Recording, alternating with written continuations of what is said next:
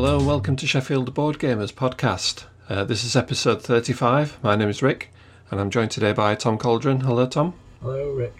Hello, and I'm joined by Tom Lovewell as well. Hello, Tom. Hi, how are you doing? Hello, I'm good, thanks. Yeah, I'm good. How are you two?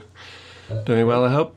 Yeah, and once again we're going to have the confusion about which Tom you're referring to when you say. Yeah. We really couldn't do this. And C. Yeah. Or Gorgeous Tom and Slightly Gorgeous Tom. Exactly. We could decide, look at our faces through the medium of podcast and decide who's who. And if you haven't seen them in real life, it's true, they are both gorgeous. Thank you, Rick. The check's in the post. So this is a podcast about board games. We're going to talk about a few of the games that we've played recently. We're going to have a chat about the club itself and why would you want to come to a club. Before that, we've got a bit of news and a couple of bits to talk about as well. So the first thing I want to talk about is I've got one word for you guys, which is Kickstarter. Mm-hmm. Or is that two words? I'm not sure. It's one word, but it's also a sentence. Yes, Kickstarter, Foundations of Rome. So this was a few years ago. They had the initial printing of this, and it's not coming to retail. It's a big box full of plastic pieces. It's a fairly straightforward hour-long game, I think, but because of the size of the production and the size of the box and everything, it's just not feasible to have it sort of sat on a store shelf. So there was a Kickstarter a couple of years ago that got fulfilled, and it's had some good reviews since then. A new version has come on Kickstarter, and it's available. It's just finished, I think, and I'm one of the suckers that's backed the second edition of it, the second printing of it. So it's To pledge. Oh, is there? Yeah. It's very expensive. So us other suckers could still jump on the bandwagon.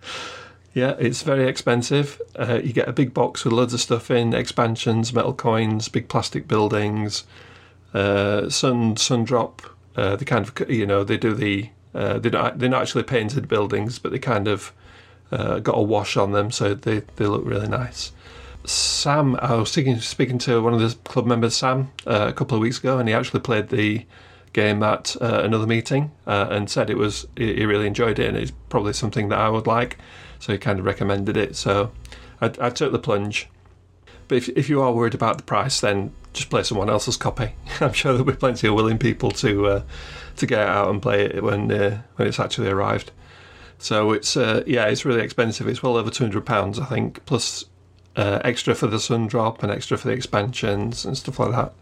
The thing says here, new backers, $200. Yeah. Plus the postage and packing. There's more for... Oh, Christ. Yeah, so you're looking at about £300 all in for everything. Wow. It's absolutely ridiculous. Right. It's very gorgeous looking ridiculous. It looks fantastic. Yeah. I can't wait to get it and try it out. And the good thing is as well that they've said that they've done a printing already, obviously, and they've produced the game once already. So they've got a couple of minor tweaks to it, but everything's in place to do another production run. So all the molds are ready for the plastic. All the stuff, all the artwork's done, the rules are done. It's just a case of how many copies do you want. So in theory, it should be a fairly quick turnaround. How many copies do you want, Rick? So how many do you want, Rick? Or is it just sort of I want a few and I'll black market the others for a tidy profit? I think you probably could, yeah.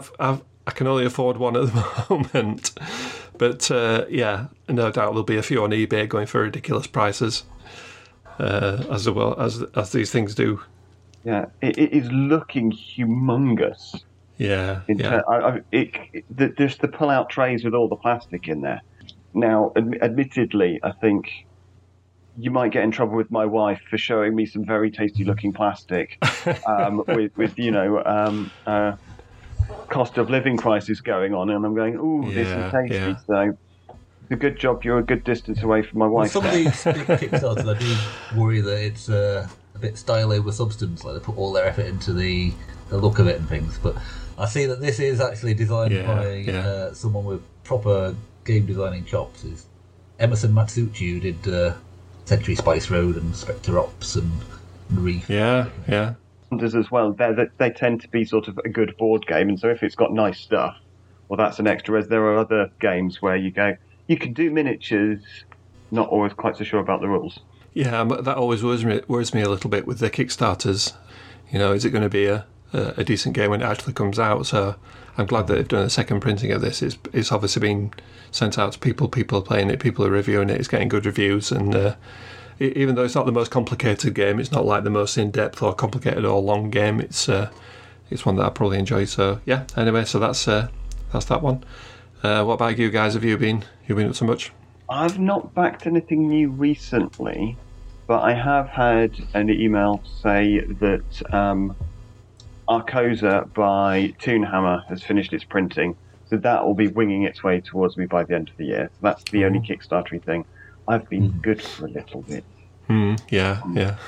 I've tried not to back much Kickstarter-wise. It's a dangerous thing to get into.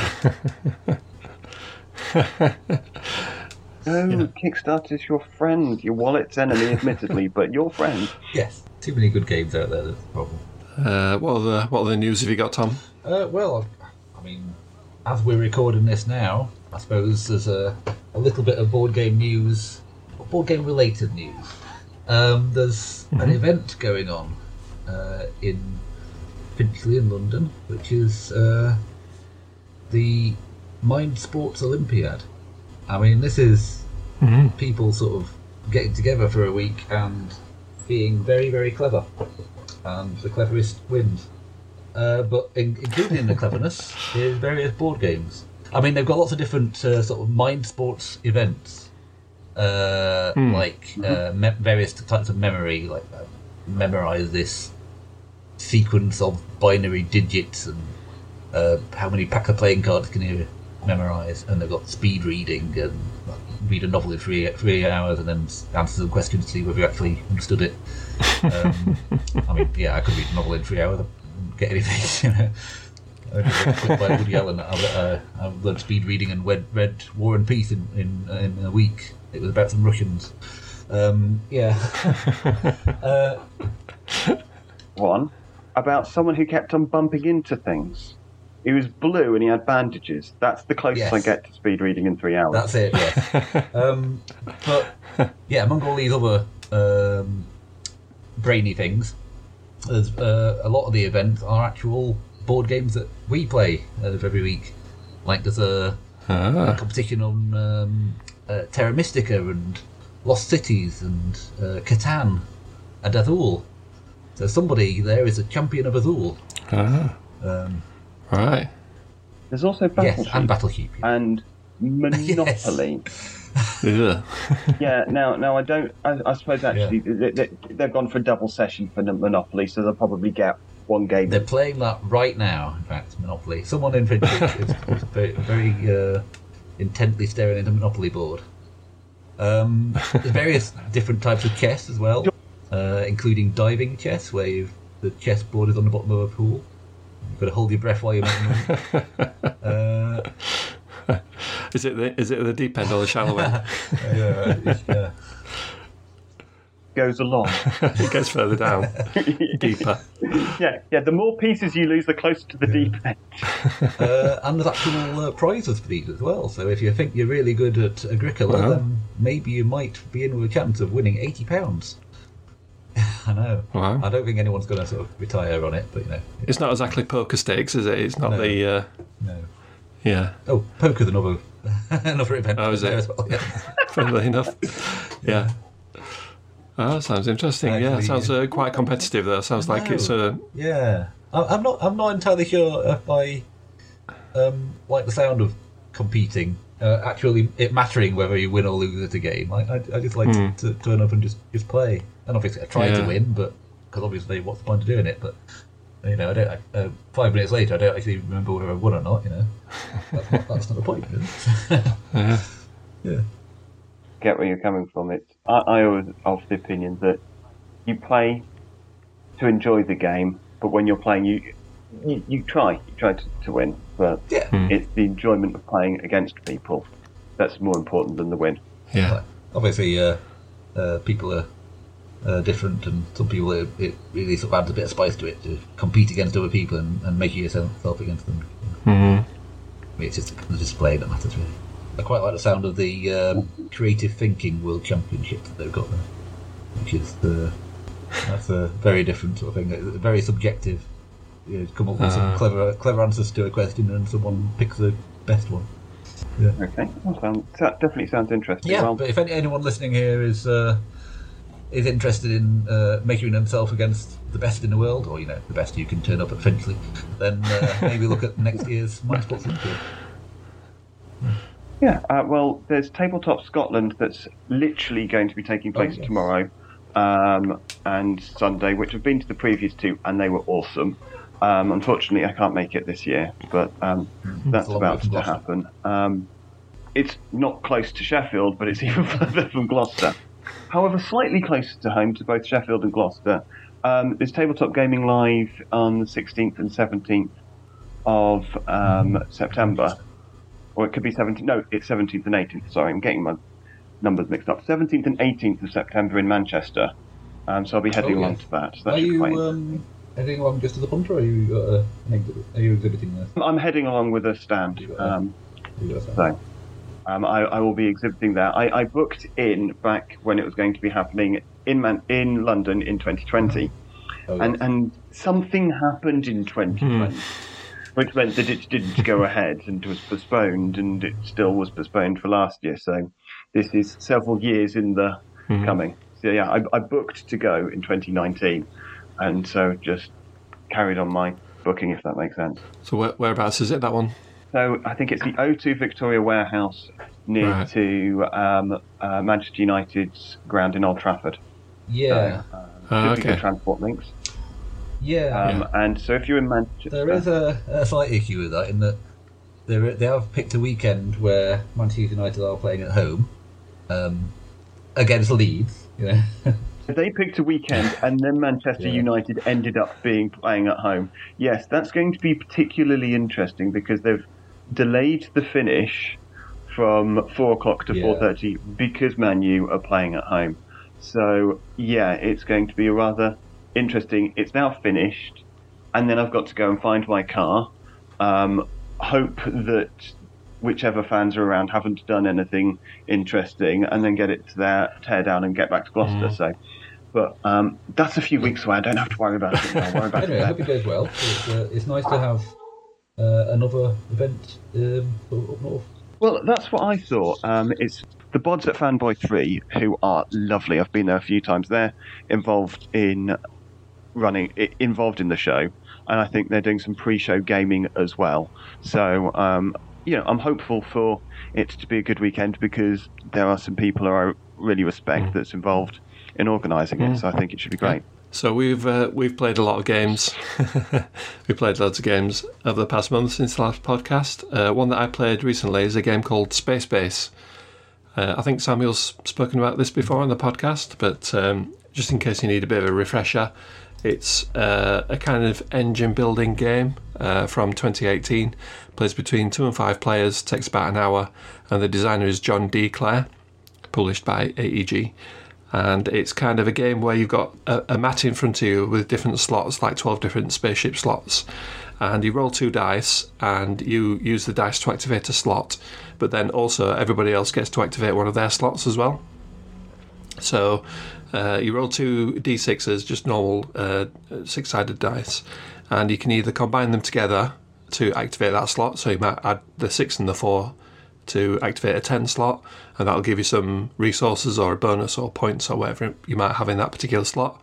Or you can use them individually. You can activate a 6 and a 4 slot. So the cards actually get better. There's like a central market of cards that you can purchase, and when you buy one, it goes into your slot for that number it's designated to, and that improves it and it gets you more resources. So you kind of build up, getting more and more points. The first person to 40 points, I think it is, wins a game. Or it might be 50. It's 40.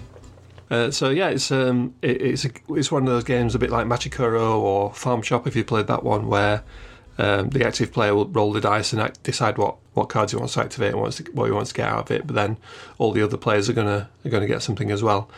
So it's not one where you're going to be sat waiting for your turn. Even on other people's turns, you're going to get some income or some resources or whatever it is. I quite liked how there's a couple of different strategies that you can go down. You can go for the money, increase your income, which gets you like extra coins at the start of your turn and build it up, or you can go for the points straight away. Where you put them on the slots matters as well. So obviously you're going to be rolling 7 and 8s and things like that more often than you are the 3s and the 4s and the 11s. The more difficult cards have higher or lower numbers, so they're less likely to roll, but you get more stuff out of it.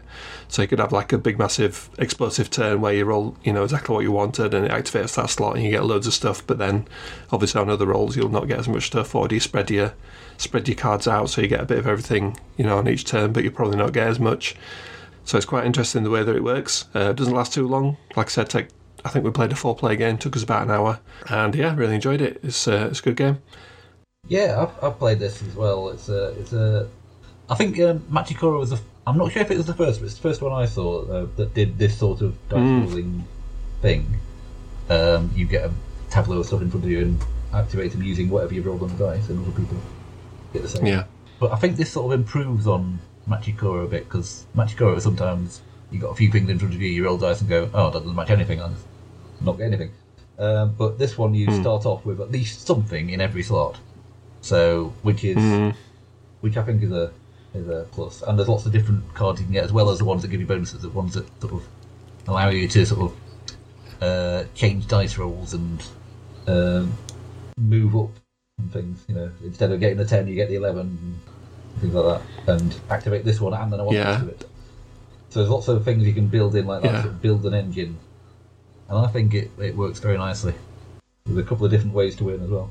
One of the negatives is probably that it's still down to the dice roll. You can kind of mitigate it to some extent, but there are going to be occasions where you just don't roll what you want. So I was looking at our game. I had a lot of stuff on the number 8, and that kept getting rolled, but we didn't roll many 7s. So if I'd have put those cards on the 7 instead, I wouldn't have gotten as much stuff. I just was lucky that you get what you roll. But there are ways around that. Like you said, there's different cards that have different sort of abilities and things that let you mitigate the rolls a little bit, and that choice as well of whether you pick both the dice added together or if you take them separately, that's quite interesting as well. I think it's sort of a nice balance for me. It's there's room to be clever, but if you lose, you can blame the dice. Yeah.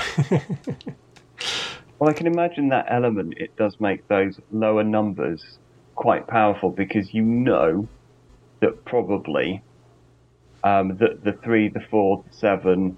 Or even realistically, 5, 6, 7 are going to be particularly powerful, because actually you're going to get 7 more frequently if you're adding them together. But the 5s and the 6s, 6 in particular, actually you can either naturally roll it, or you've got a good probability of it on a double.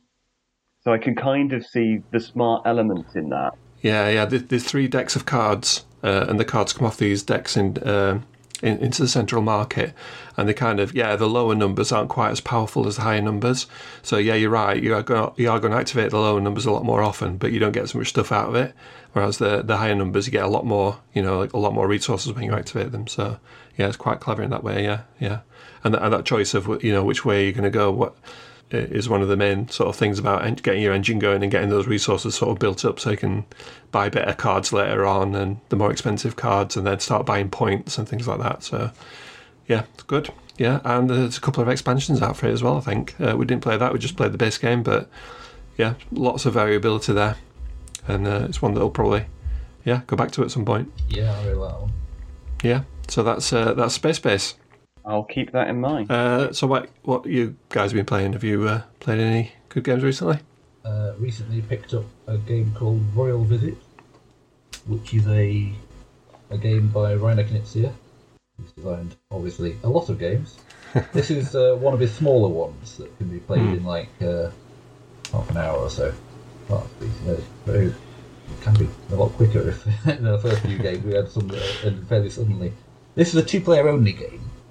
And I don't know if he was trying to design something which is sort of one-dimensional chess. I don't know, because it's just moving along a line, but you've got different pieces that activate in different ways and do different things. The theme of it is that there's a king visiting the area. You have both got castles that you want him to visit, because it would bring a lot of honour to your family. So you're trying to persuade the king into your castle. And there's two ends of the board, and you've got sort of tug of war, and you're sort of moving the king backwards and upwards. Oh, okay. Yeah. There's 5 wooden pieces that move along here. The king is one of them. There's also 2 guards, which are one on either side of the king. The king always has to be between the 2 guards. It can never move past a guard. Mm-hmm. And the guards can never move past the king. So if you want to move the king, first you've got to move a guard to make room for the king to move and so on. Move a guard. Yeah. And the other 2 pieces are a wizard and a jester. And these have sort of got their own powers. So the wizard, you can move it along. Oh, every character you move using cards. You draw up a hand of cards, and some of them will be cards that you can move guards with, some of them will be cards you can move the king with, some will be cards you can move the wizard with. So if you want to move the wizard, you just play some wizard cards and move it as far as it goes, as long as you've got like 1, 2 and 3 cards for the wizard. But the wizard also has a power of it can just summon one of the guards or the king to its space, as long as you're not breaking any rules of the guard or the king having to be between two guards. The jester also has a superpower. It's got jester cards, which are 1, 2, 3, 4, and 5, which are quite big, and just move to the middle one. And if the jester happens to be on closer to you than the king is, then you can use those jester cards to move anything. So the king normally only moves one space, but suddenly if you've got the jester moving it, it can zoom across the board. So all these moves are quite dramatic. You're trying to get the king to your side, but any character in your 2 spaces at your end get you to move the little crown marker towards you, and if that ever gets to you, then you win. If you ever move the king into your castle, then you win. And if neither of those happen by the end of the game, then if you've got the king close to you, then you win. Okay, but there's dramatic shifts just because I've got 5 wizard cards in my hand, so suddenly the wizard was right over at your end, but now it's over at my end, and then the next turn I just teleport a guard to me, and the next turn I use a jester to move the king 10 spaces. It can suddenly change quite dramatically, but I mean, with it being a tug of war, it's a lot of to and fro. But yeah, it's a sort of plays weirdly. It feels like crazy things are happening, but then you sort of get stuck in that.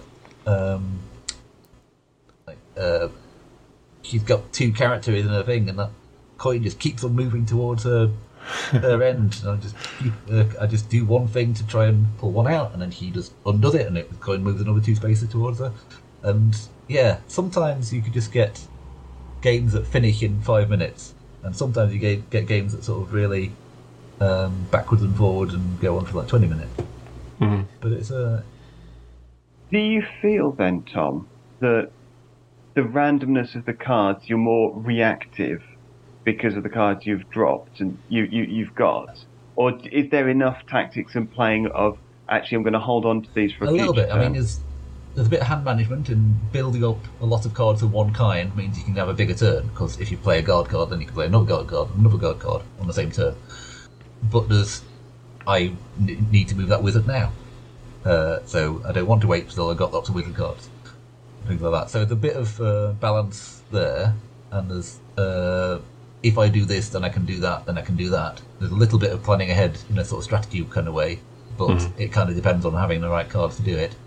It's an interesting little thing. It feels sort of thinky, but then you've got a lot of luck depending on what you can do, depending on what cards you draw. So yeah, I think it fits a nice little space of being a not too heavy, thinky game, but you've got a nice little battle.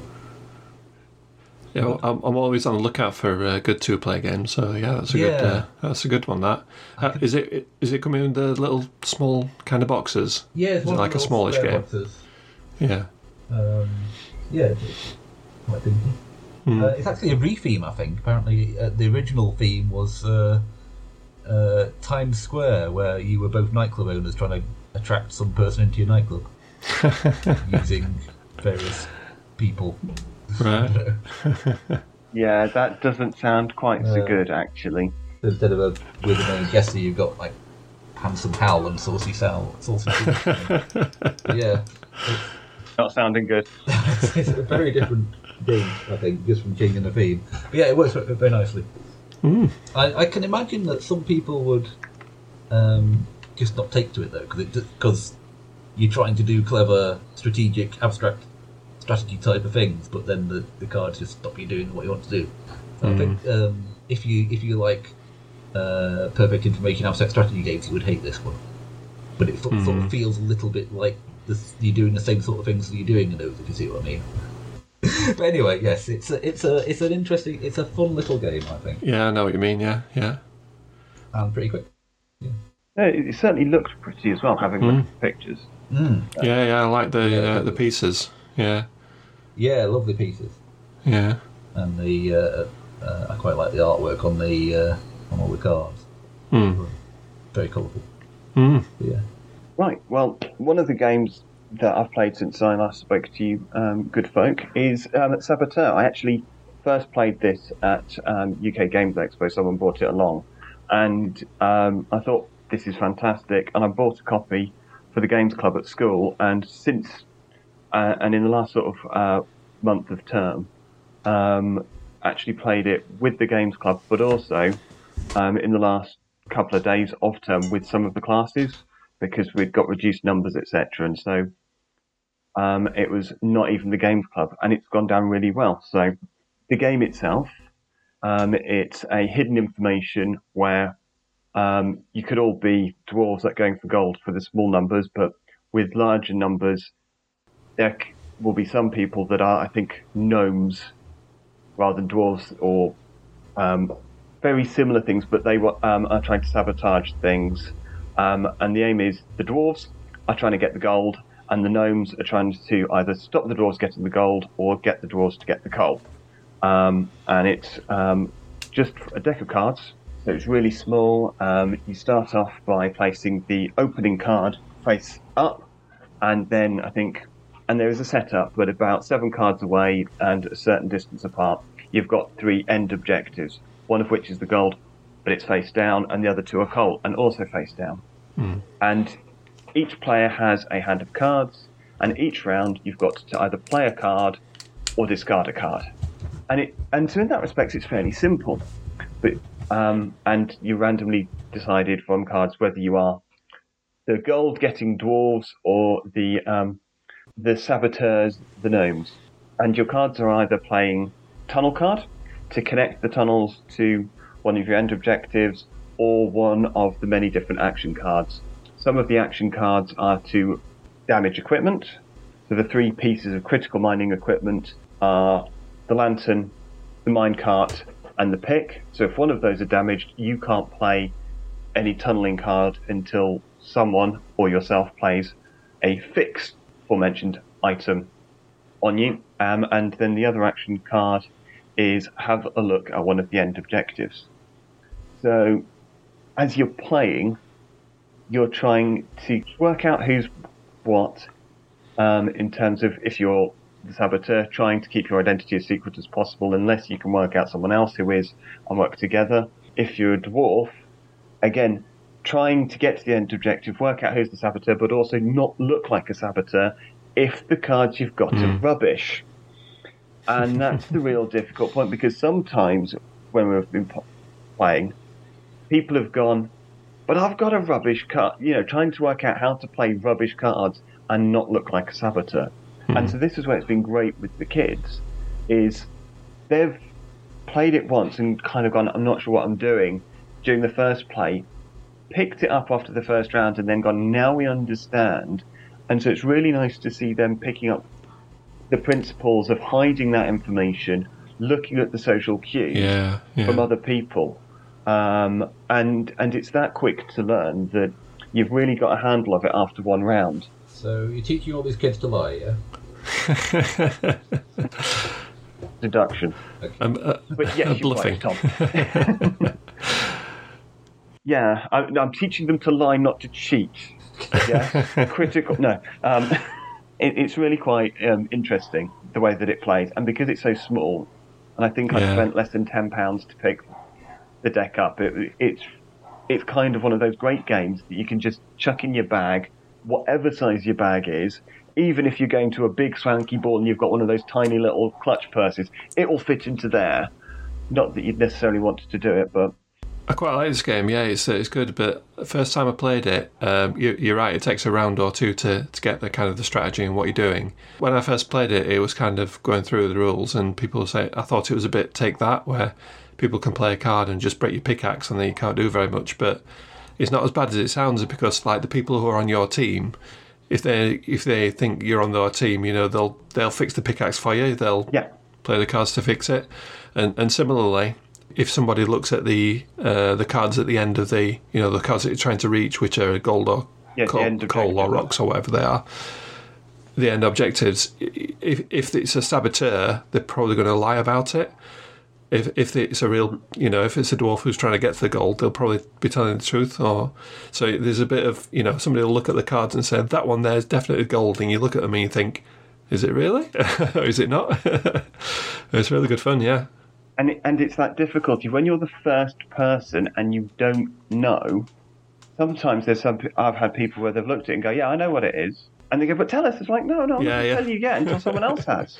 Yeah. You don't have to tell people. You can keep it to yourself, can't you?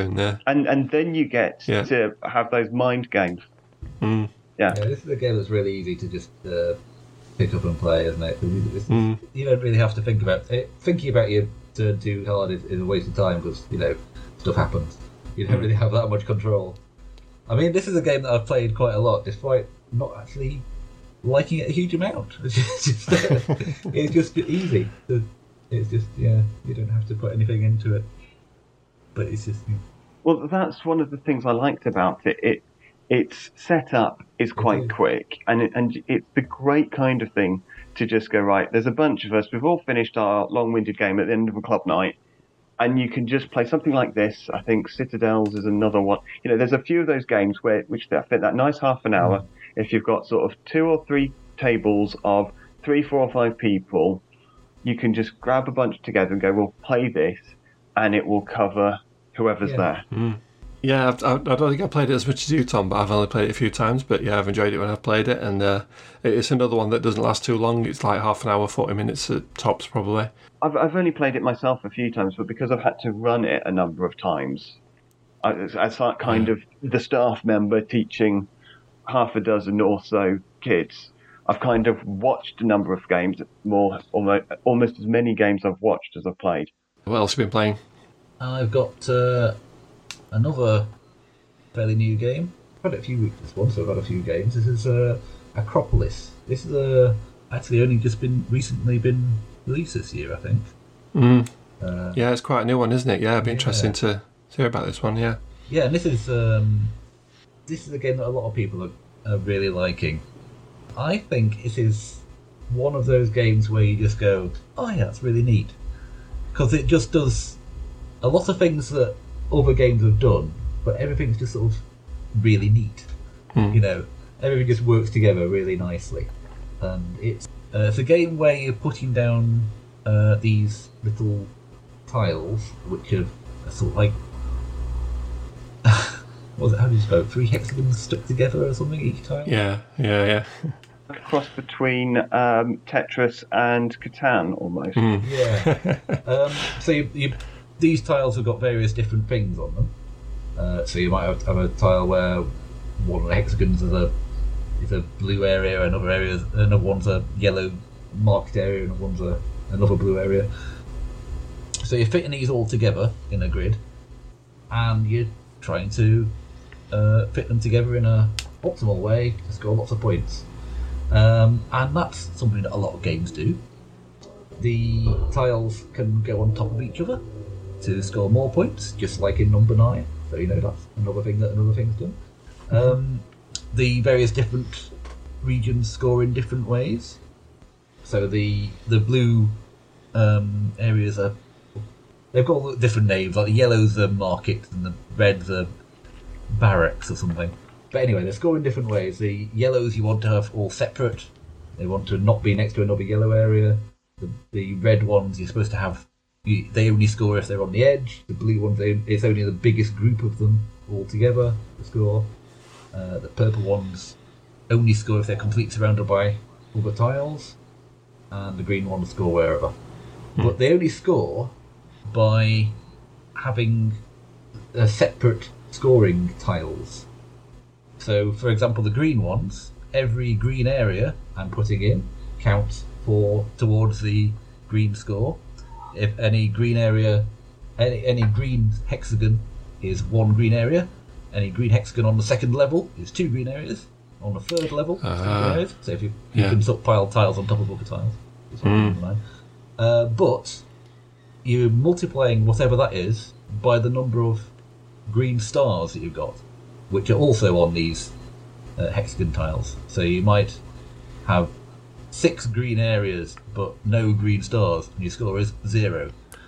A bit like King Domino. Like in King Domino, yes. You might have a massive area of desert in King Domino, but if you've not got any stars in there, stars in King Domino, crowns, then it's going nothing. So it's taking something from King Domino, something from Number 9, all these things that you've seen in other games, but it's all put together in a sort of really nice, neat package that plays really smoothly and quickly, and you've got a nice little 20-30 minutes of thinking and agonising about, I really need those green stars, I hope they don't take it. Oh, they're taking it.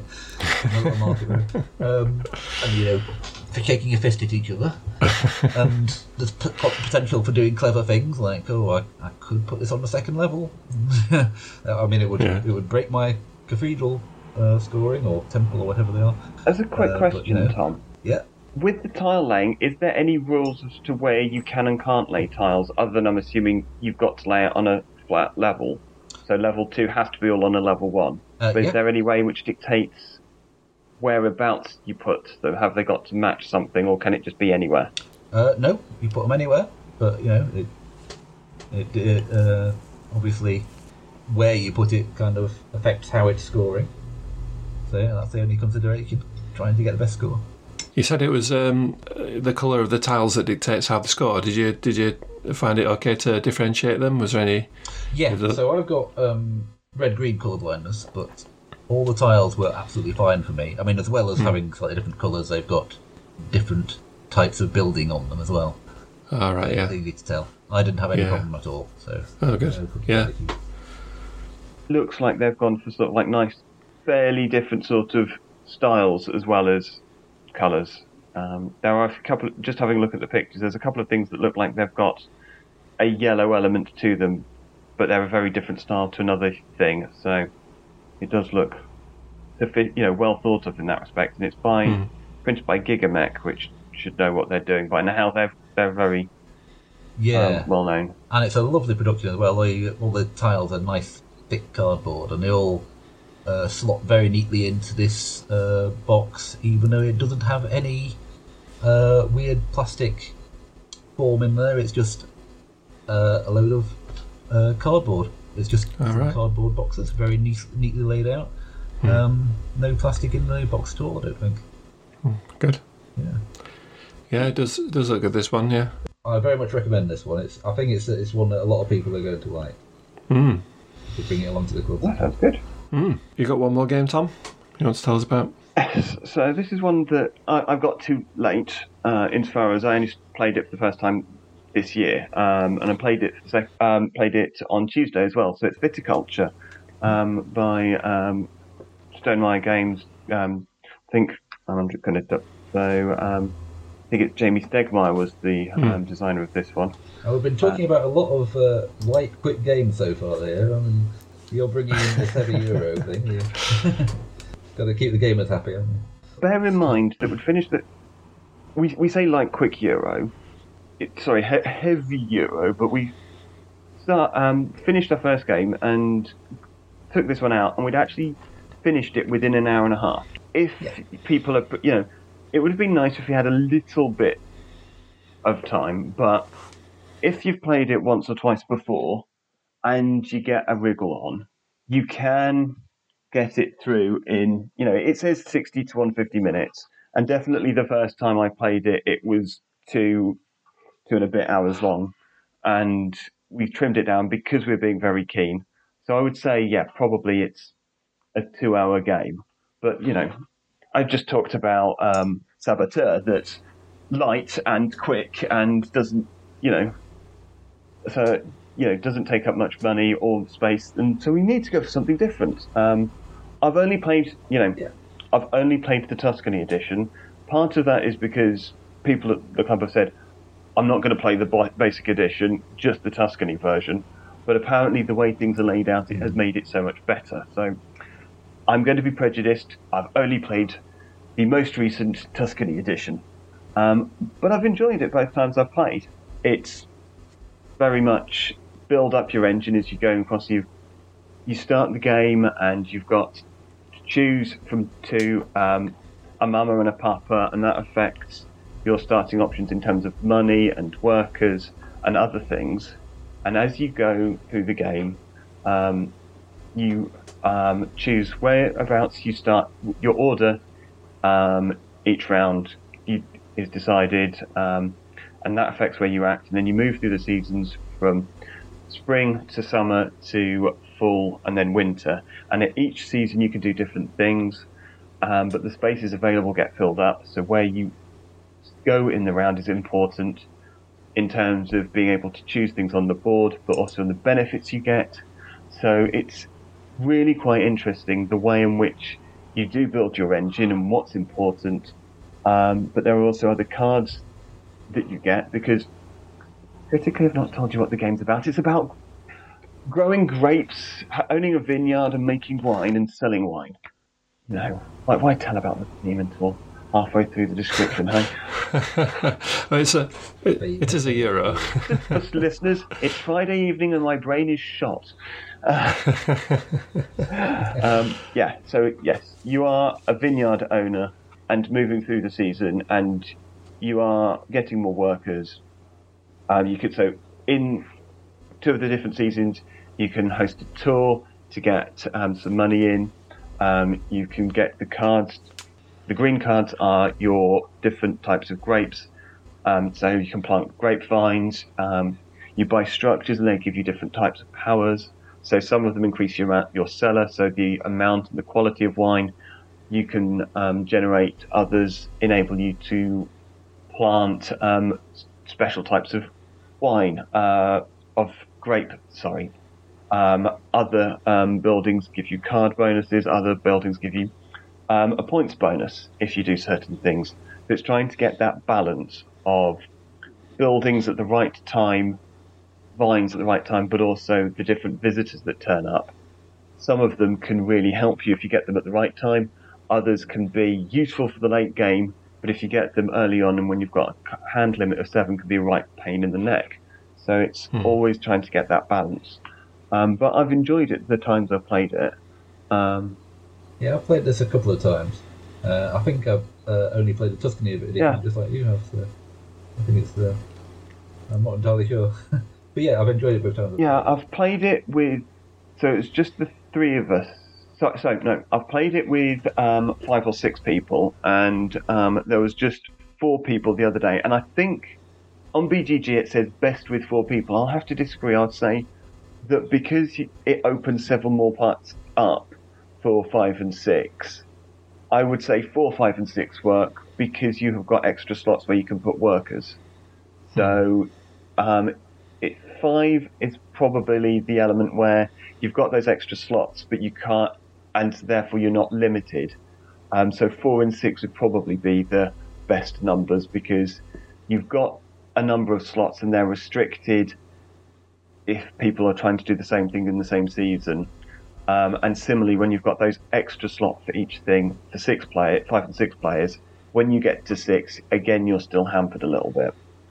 I found that, but having played a couple of times, there are definitely different strategies. And the second time playing, I went, now I know a bit what I'm doing.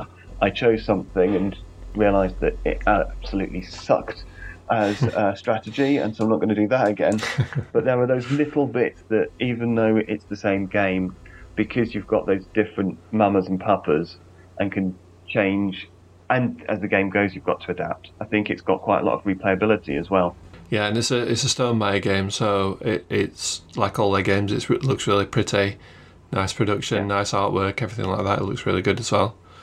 Yeah, it's one of those games where you can just go, I can rely on it. Yeah, it's got that badge of, I know the company, it's going to be solid. They don't release trash ever.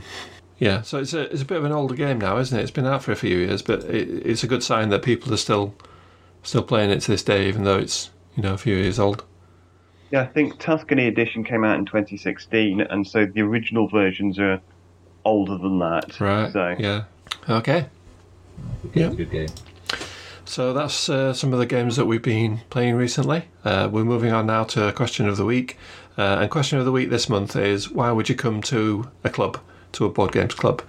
So I thought about this question because we're kind of in a golden age of board gaming at the moment, as is quoted sometimes. More and more people are wanting to play board games. More and more people are wanting to play D&D and the Games Workshop games, the war games and TCGs and things like that. So why would you come to a club rather than sitting at home and playing it on your computer? You can play a lot of games online now, Board Game Arena, Tabletopia, things like that. A lot of them have their own apps as well that you can play on. So one of the things I thought of is the kind of social aspect of sort of getting out of the house and meeting people and meeting your friends, like-minded people and things like that. It's a big difference, I think, between playing a game online and playing, in person with real people.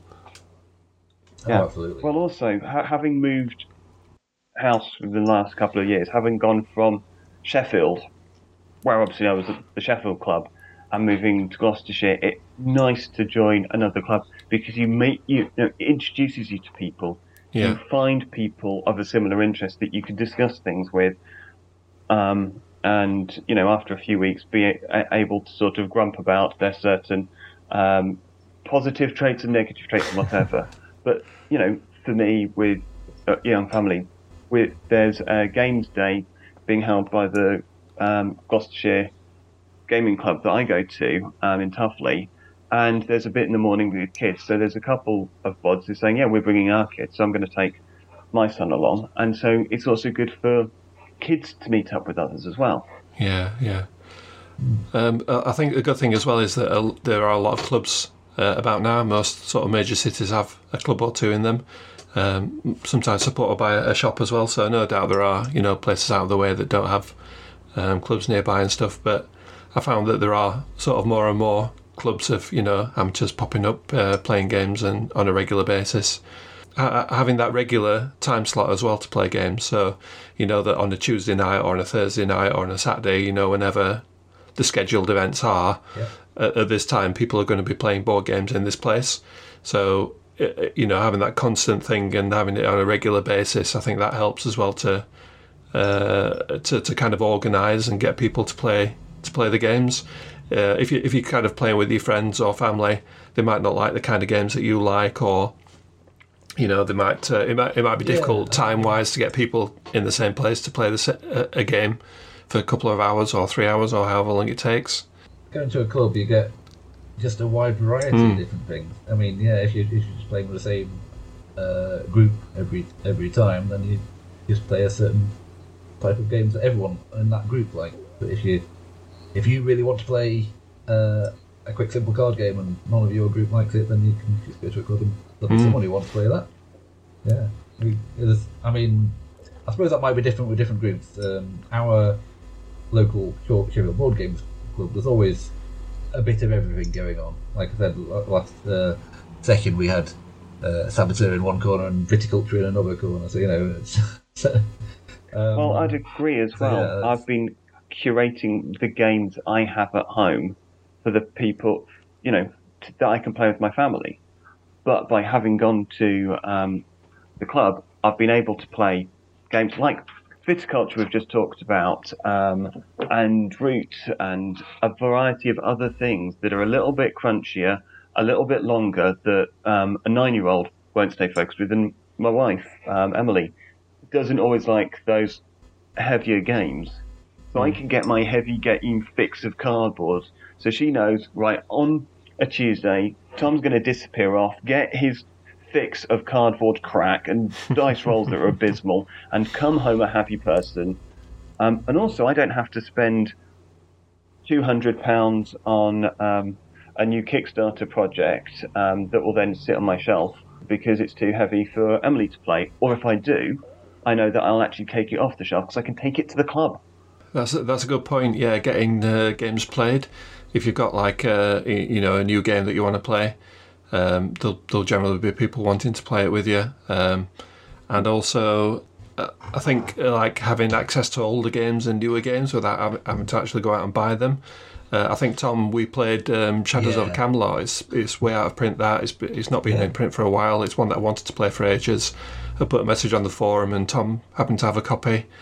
So we played that, didn't we? And I really enjoyed it. That was a good game.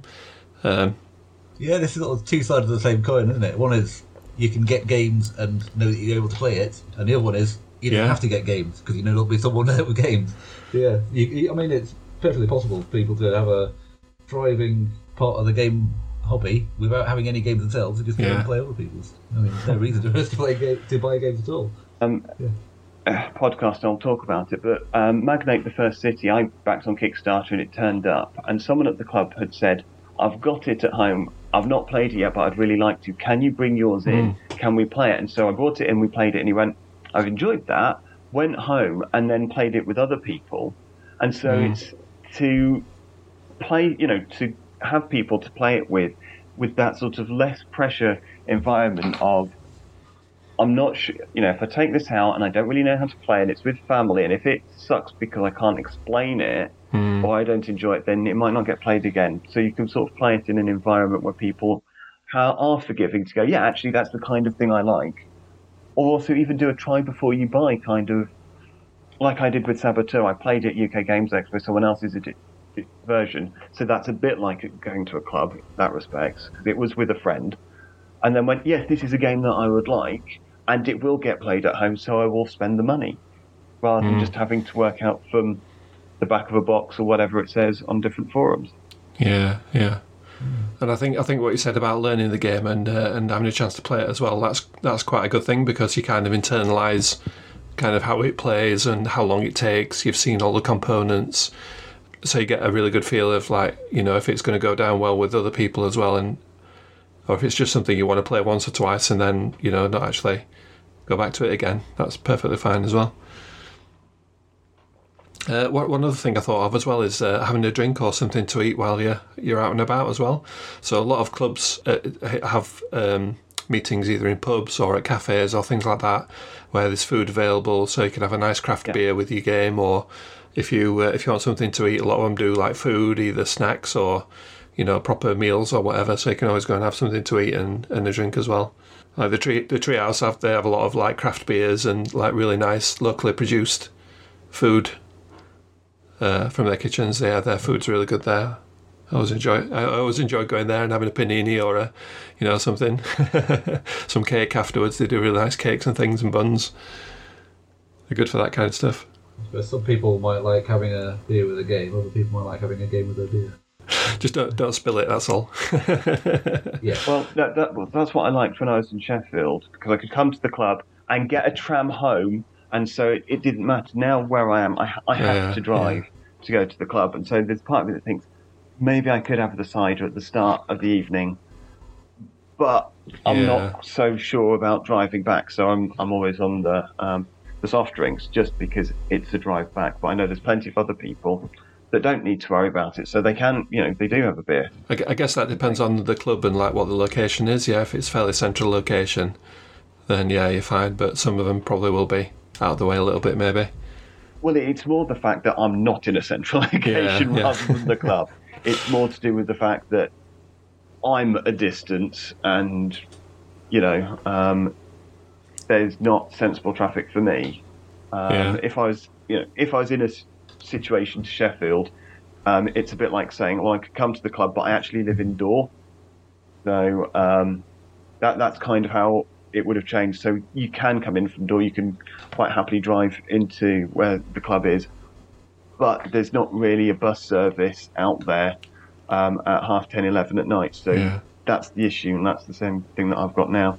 I think there's more and more spaces opening up as well where people play games. So like the geek retreats are becoming more and more popular. Like I said last time, there was one popped up in Barnsley now. They're in Rotherham. I think there's a few in Leeds, Manchester, big places like that. But generally, those kind of places, you would usually go with somebody. I know they do organise like gaming nights and things like that. But if you wanted to play a particular game, usually you'd go with your friends there and play that game. You wouldn't usually just turn up and join in with whatever's going on there. Same with the kind of treehouse to some extent. If somebody's sort of sat down wanted to play Viticulture, for example, you wouldn't sort of go and sit down and join them. That would be a bit weird, unless it's like an open kind of gaming.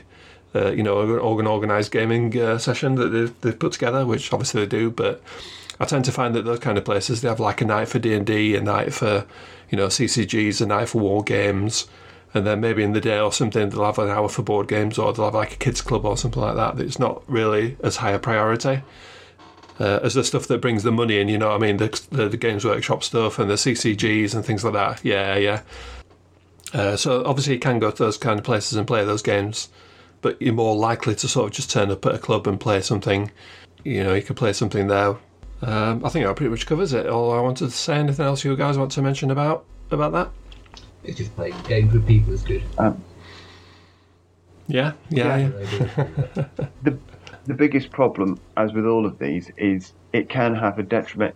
Theoretically, it should be good on your wallet. You go along, you pay a little amount each week to be part of the club, and there's so many games that other people are bringing, you don't necessarily have to buy a new game. So in that respect, as I mentioned earlier, cost of living crisis, actually, for a few quid each week, you could be playing games and you can play the new stuff. If you're as weak-willed as me or other people, you go along, you play a game, you think, oh, that's nice, and then your local game shop suddenly has sold a new game that you played at the game shop. So it can be more detrimental to your wallet, but it shouldn't be. Yeah, I don't know if this is the same as the club that you go to, but generally at the Sheffield one, people will come with sort of a big bag of games, so they're not expecting to get them all played. They'll have a variety of different games there for different player counts and different lengths of games and things like that. Is it kind of the same thing where you go as well? Generally, I think there's a hue towards generally the crunchier Euros is the thing, but also sometimes there's quite a bit of overlap. For example, on Tuesday just gone, 2 people brought along both a version of Terra Mystica and Lost Ruins of Arnak in their bag. And so it's a case of, clearly they're popular. So there is a bit of overlap. But then, you've got people who are playing that enjoy the same thing. Mm-hmm. So in that respect, it's the fact that there's overlap means that you've found people with similar interests. But the club I also go to, you've got one room that is board games, and then you've got the adjacent room where you've got people playing Warhammer 40,000, Blood Bowl, I think it's Moonstone I've seen being played. So a wide variety of miniature games as well. So, so yes, you've got quite a lot of people going there because it's a big old space. So, but that's why it's Gloucestershire Tabletop Gaming Community, because it covers both the board games and the tabletop miniatures. Yeah. I would love to expand out our club and kind of bring in some war gamers and CCG players, but it's just a space issue for us. We've got kind of a room upstairs and it generally gets filled each Tuesday, so I don't think we'd really have space. When I was in Sheffield as well, not only did I join you guys, but I was also part of the Sheffield and Rotherham War Gamers, who I think are also referred to as the Gimps. And that's where I got my sort of miniatures fix. Played Flames of War or War Machine, or other things down there. So I don't know where they are now. Last time I was there and played with them there at the Farm Road Club. And so that was it's a club, quite literally, a local club. So you've got to have your subscription, your membership of the club, kind of, but because it was the games club, you were able to get in that way. And so it had a certain amount of space, but again, I don't think there would have been quite enough space to do all the miniatures games plus board games in the same space. I think different clubs will have a sort of different lean towards the type of gaming. I mean, there's the Crooks and Crosspool gamers as well, and they are sort of the opposite of our Sheffield Board Games Club. We normally have like mainly board and card games, and the occasional miniatures game might crop up. They're kind of the other way around. It's mainly miniatures games, and the occasional board game crops up. I think some game clubs will be more miniatures heavy than others. Some game clubs will have lots of classic games. Some game clubs will have lots of new games. Well, the miniatures are more becoming plastic nowadays. There, really. Yeah. So hopefully, wherever you are in the country, hopefully there'll be someone nearby that likes to play the same kind of games that you do, and there'll be a club there that you can go and meet them. So pop along, say hello. If you're ever in the Sheffield area, come in and say hello to us. We play every Tuesday night, and we'll play more games. So I want to thank you both for joining me. Thanks, Tom Cauldron. Thanks for coming on. Pleasure, as always. And Tom Lovell, thank you very much. Thank you for having me as well. We've been the Sheffield Board Gamers. This is the podcast of the Board Games Club, and thanks for listening. We'll speak to you next time. Goodbye for now. Bye. Bye. Bye. Bye.